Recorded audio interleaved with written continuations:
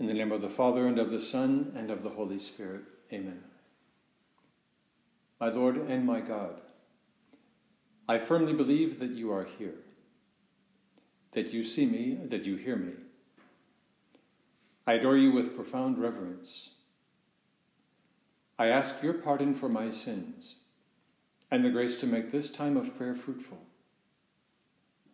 My Immaculate Mother, Saint Joseph, my Father and Lord, my guardian angel, intercede for me. In our prayer, we open the pages of the Gospel in order to learn from people who embody certain virtues, such as fortitude and magnanimity. One of the more charming scenes of the New Testament is that moment when Jesus was approached by the mother of the sons of Zebedee. As St. Matthew tells us, the mother of the sons of Zebedee came up to him with her sons, and kneeling before him, she asked him for something. He said to her, "What do you want?" She said to him, "Command that these 2 sons of mine may sit, one at your right hand and one at your left, in your kingdom." It's easy to imagine the look of amazement, of amusement in the eyes of the Lord. He was totally charmed by the insistence, by the loyalty and the faith of this woman. So then Jesus turned to the 2 of them, James and John, and said to them, "You do not know what you are asking. Are you able to drink the cup that I am to drink?" We picture these two young men. James, maybe he was all of 20, 21, and his brother John, a teenager. Knowing what we know about them from what came afterwards, these 2 sons of thunder immediately said, "We can," without hesitation. And with that very special look in their eyes, they said, "We are able." This scene may have brought to your mind a somewhat analogous scene in Tolstoy's War and Peace, where at a certain moment there is a mother, the Princess Drubetskoy, who goes to see the Prince Vasily, to ask him to speak to the emperor about her son. Tolstoy writes that the prince saw from the manner of the princess that she was one of those women, especially mothers, who, having once taken an idea into their heads, they will not give it up until their wishes are fulfilled. And until then, they are prepared for daily, hourly persistence, even for creating scenes. And this last consideration made him waver. In the case of Jesus, as he looked upon these 2 young men and their mother, he was bowled over, if we dare put it that way, by their greatness of spirit, all 3 of them. What a magnificent lesson for us in magnanimity and in fortitude. We can ask James and John, these 2 giants of the church, to give us a healthy dose of that youthful gratefulness and that youthful greatness of spirit. Why the need for these virtues of fortitude and magnanimity? Well, none of us needs to be convinced that difficulties are part and parcel of daily life. Someone wrote, "The modern condition is to be overwhelmed by everything. We need to learn how to stop stewing and start doing." There are difficulties that confront us every single day. It really is part of life. This is no surprise. What is of interest to us in our prayer is to come to regard those difficulties and challenges as potentially the stuff of greatness, the ingredients for growth, rather than things to shy away from, if not to flee. At one point in The Forge, St. Josemaria writes, "A task that presents no difficulties lacks human appeal, and it lacks supernatural appeal as well. If you find no resistance when hammering a nail into a wall, what can you expect to hang on it?" And just think of an Olympic weightlifter who has gotten to the Olympics by lifting very heavy weights for years. Just imagine that someone all of a sudden comes up with a brilliant idea of saying to that weightlifter, "Now, I decided to have mercy on you, and so I took away these great big weights of yours and replaced them with weights made out of paper mache. That way you can take a break, take it easy, much less exertion." Well, the weightlifter, of course, would have a panic attack, because that person would know, I could spend the rest of eternity lifting that piece of paper mache, those dumbbells that weigh roughly 1 gram, and I would lose everything. Life is a matter of facing up to difficulties, and as St. Josemaria puts it, we have to face up to those difficulties and experience in our hearts both joy and sorrow. It is in this forge that man can acquire fortitude, patience, magnanimity, and composure. St. Augustine said the very same thing way back in the 4th century. He said, "Do not dodge the fight if you want the prize."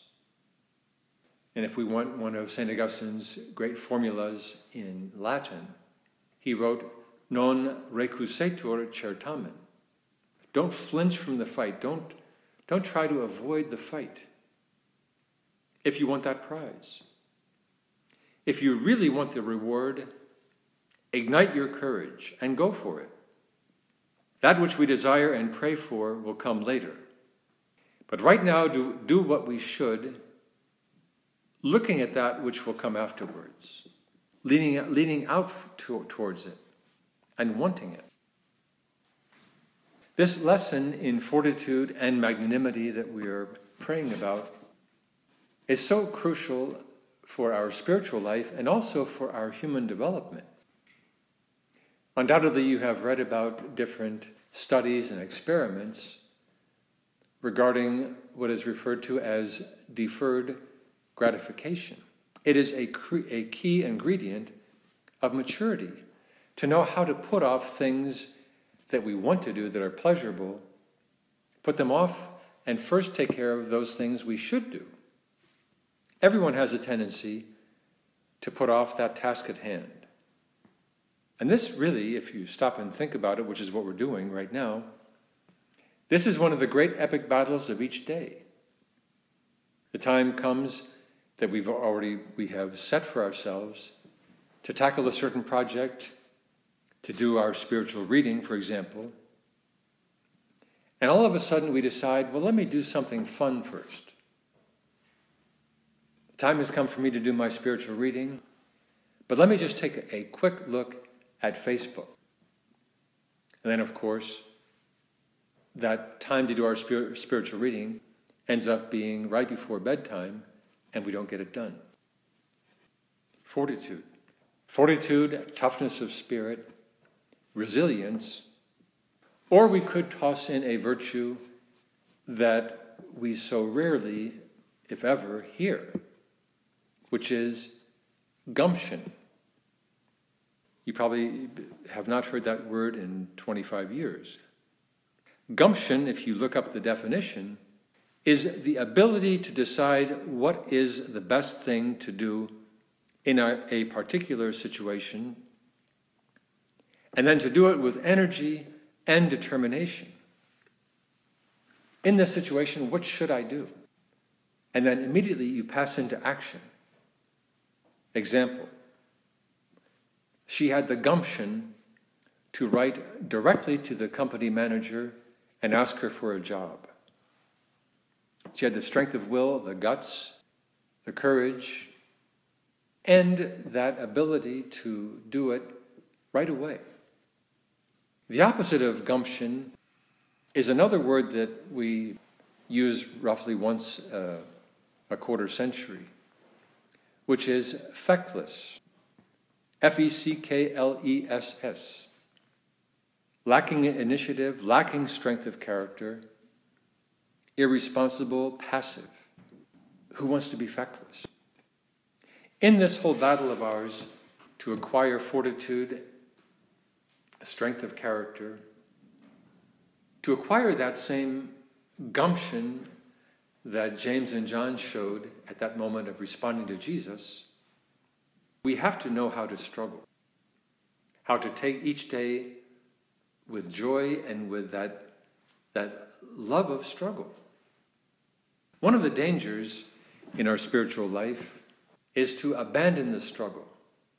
We've prayed before about the importance of abandonment, holy abandonment, which means putting things in God's hands. There's also a bad abandonment, which means just giving up. Abandonment in the bad sense is shown when someone ends up saying, whatever, or who cares, or what difference does it make? What difference does it make whether I make my bed or not? Since it makes no difference, I'm not going to make it. I'll just pull the cover over and no one will know the mess that's underneath the cover. Very interesting thing happened in the earliest days of Opus Dei, when the very young priest, Josemaria, would go and visit the huge public hospital in Madrid, a place where there were who knows how many tuberculosis patients dying from that terrible disease. When he first began making those visits, many of the people had basically given up. They knew they were dying. They knew they were not going to be visited by anyone, and so they gave up. In the case of some of the women whom St. Josemaria visited, one sign of giving up was that they stopped using makeup. Then he began visiting, and they revived in a certain sense. And whenever they knew that he was going to be coming, they used makeup. Well, you could think, well, that's a pretty small example, but if you think about what was going on in their interior, it makes a lot of sense. In our case, looking at these coming days, maybe we've had the tendency to give up on small things, whether it be making our bed, sticking with the diet, sticking with an exercise plan. And when you stop and think about it, our days are filled with opportunities that we can either seize or we can just let go and abandon them. Some people take forever to finally get around to making a dentist appointment or appointment to see the doctor. In fact, they can go years just never getting around to it, never getting around to filing their tax return or taking care of their car registration, things like that. Well, we asked James and John for gumption. We asked them for the ability to recognize when opportunities come, opportunities in which we can grow by reaching out, going out, and tackling that challenge head on. In this context, we can take advantage of some insights of certain experts in Boston who've come up with a program. It began as a mentoring program for university students on how to work optimally. You won't be surprised to know that the name of the program is Optimal Work. Originally for students, but their findings, their application of certain principles of psychology can help all of us. One of their great insights is precisely we grow only through challenges. No challenges, no growth. The day is a challenge. That homework is a challenge. Whatever we're doing at the office, everything's a challenge. When we see those those tasks in that light, then comes the next step. Either we see those challenges with anxiety, with stress, with fear, or we see them with excitement. The Lord won't mind if we delve into a little bit of psychology and of talking about the brain, because the Lord created our brain. And he placed in our brain this really interesting part called the amygdala. The amygdala, the size of a walnut, more or less, plays a primary role in the processing of our memory, of decision-making, and our emotional responses, including fear, anxiety, aggression. Well, here's the amygdala kicking in when we come up against a challenge. And it can lead us to think, kind of reel back and think, for example, when the alarm clock goes off, we take one very quick look at that, the whole day that lies ahead of us, and we shrink back and decide to stay in bed. First defeat of the day. Well, the whole point of this optimal work program is to learn how to reframe or reappraise the situation. How to take a fresh look at that situation, that challenge, and determine to live and put into motion all sorts of virtues, and to go out and take that challenge head on. There is a certain writer a professor in Toronto, at the University of Toronto, who's going around the world these days lecturing, who talks about the same thing with rather gripping vocabulary. He says, pay careful attention to your posture. Quit drooping and hunching around. Speak your mind, put your desires forward. Walk tall and gaze forthrightly ahead. Dare to be dangerous. Dare to try new things. What he has written before those words, he explains, standing up straight with your shoulders back is not something that is only physical, because you're not only a body. You are a spirit, a psyche as well. Your nervous system responds in a entirely different manner when you face the demands of life voluntarily, when you respond to a challenge instead of bracing for a catastrophe. You see the gold that the dragon is hoarding rather than shrinking in terror from the all too real fact of the dragon. Well, this is easy for us to imagine, and it's very helpful for us to imagine. That when we see that gold that we want, that St. Augustine referred to, that prize, and we see that there's a dragon protecting that gold, all the challenges that we have to go to get there, we just very consciously, very prayerfully come to the conclusion, I don't care if there's some dumb dragon protecting that gold, I'm going for the gold, period. Well, just think what this means when we set about our work with the same gumption, the same fortitude and greatness of spirit of James and John. We sit down for that hour of work and we say, okay, this is it. This is the stuff of greatness. This is my greatness. I'm going to focus on this work. I'm going to do whatever it takes to avoid any distractions.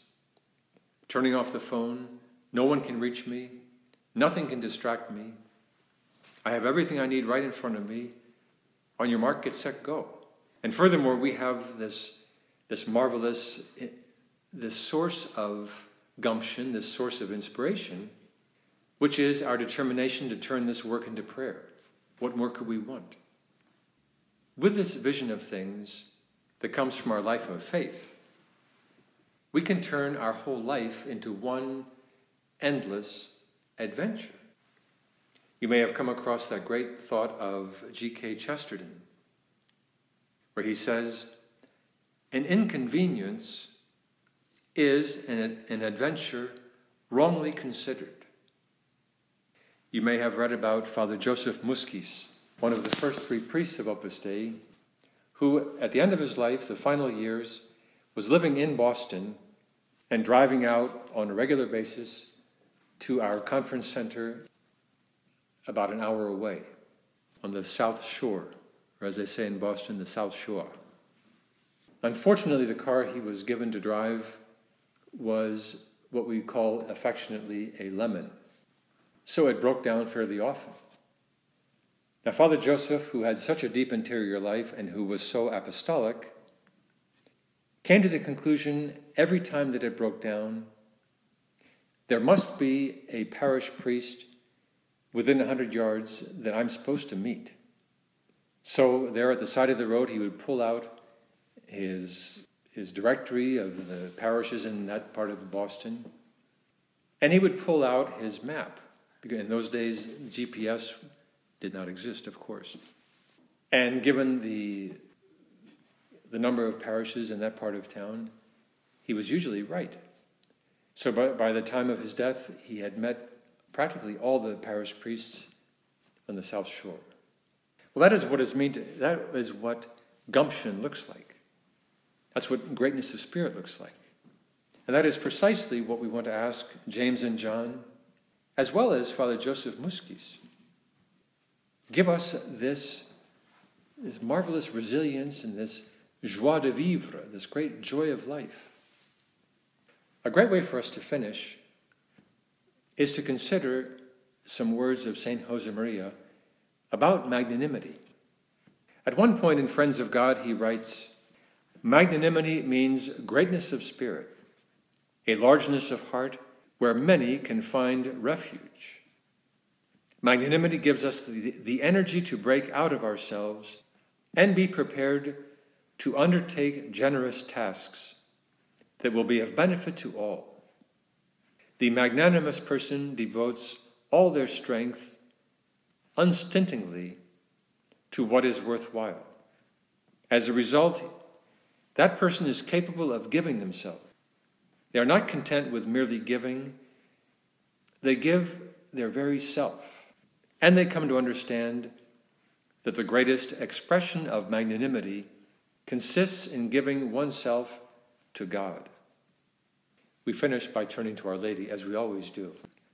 She who possessed such greatness of spirit and such fortitude that she was able to meet head-on those many difficulties that we can't even begin to imagine, and to persevere, to continue, and thanks to that, to give such strength to the early church.